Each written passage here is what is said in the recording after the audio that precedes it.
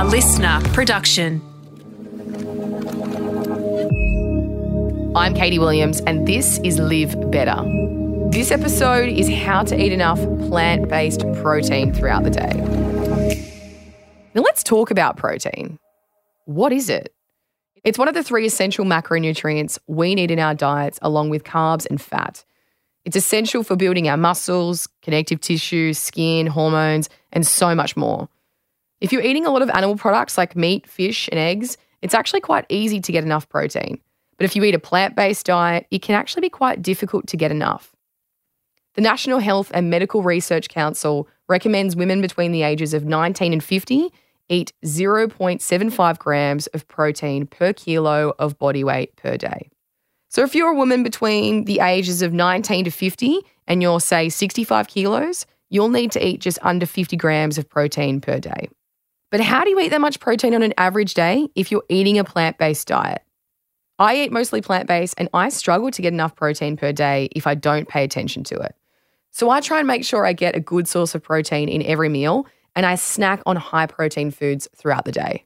This means I can accumulate all of the protein I need throughout the day and get to feel all the benefits of eating enough of it, like feeling full after my meals and recovering better after my workouts. Eating enough protein also balances your blood sugar so you won't get cravings for something sweet after your meals. If you want to include more protein in your plant-based diet, here are 3 ideas that you can try. Tip 1 is breakfast. At breakfast, you want to set yourself up for the rest of the day.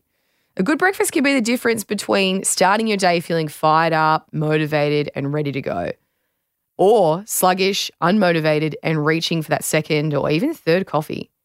A great high-protein option could be a bowl of rolled oats with milk. If you drink plant-based milk, compare the labels of a few different types of brands to see which one has the highest serving of protein in it. You can get around 4 grams of protein in a bowl of oats and up to 8 grams of protein from the milk. Add a banana, some other fruits, and even sprinkle on some hemp seeds on top to give an extra protein kick. Another high-protein option could be tofu scramble on toast with avocado. This is one of my faves. The good thing about tofu is it's the only plant-based protein with all 9 essential amino acids. If you get a solid breakfast in, you'll set yourself up well for the morning. Tip 2 is lunch. Okay, it's been a few hours and you're starting to get hungry. Like with your breakfast, you want to get another good source of protein in your lunch and bulk it up with carbs and a healthy fat. A nourishing option could be roasting a bunch of different veggies and eating them with half a cup of lentils and half a cup of quinoa. Add a healthy fat like avocado or tahini and you'll have a beautiful well-balanced lunch with around 13 grams of protein. You can sprinkle some hemp seeds on top of that for a little extra protein, maybe even throw in some dry roasted almonds. However, you'll probably notice that it takes a lot of food to reach your daily protein target. These foods are also quite high in fiber. So if you don't eat them a lot, you might notice that you're getting a little bloated or a little gassy when you introduce them to your diet. This is totally normal. It could just take some getting used to.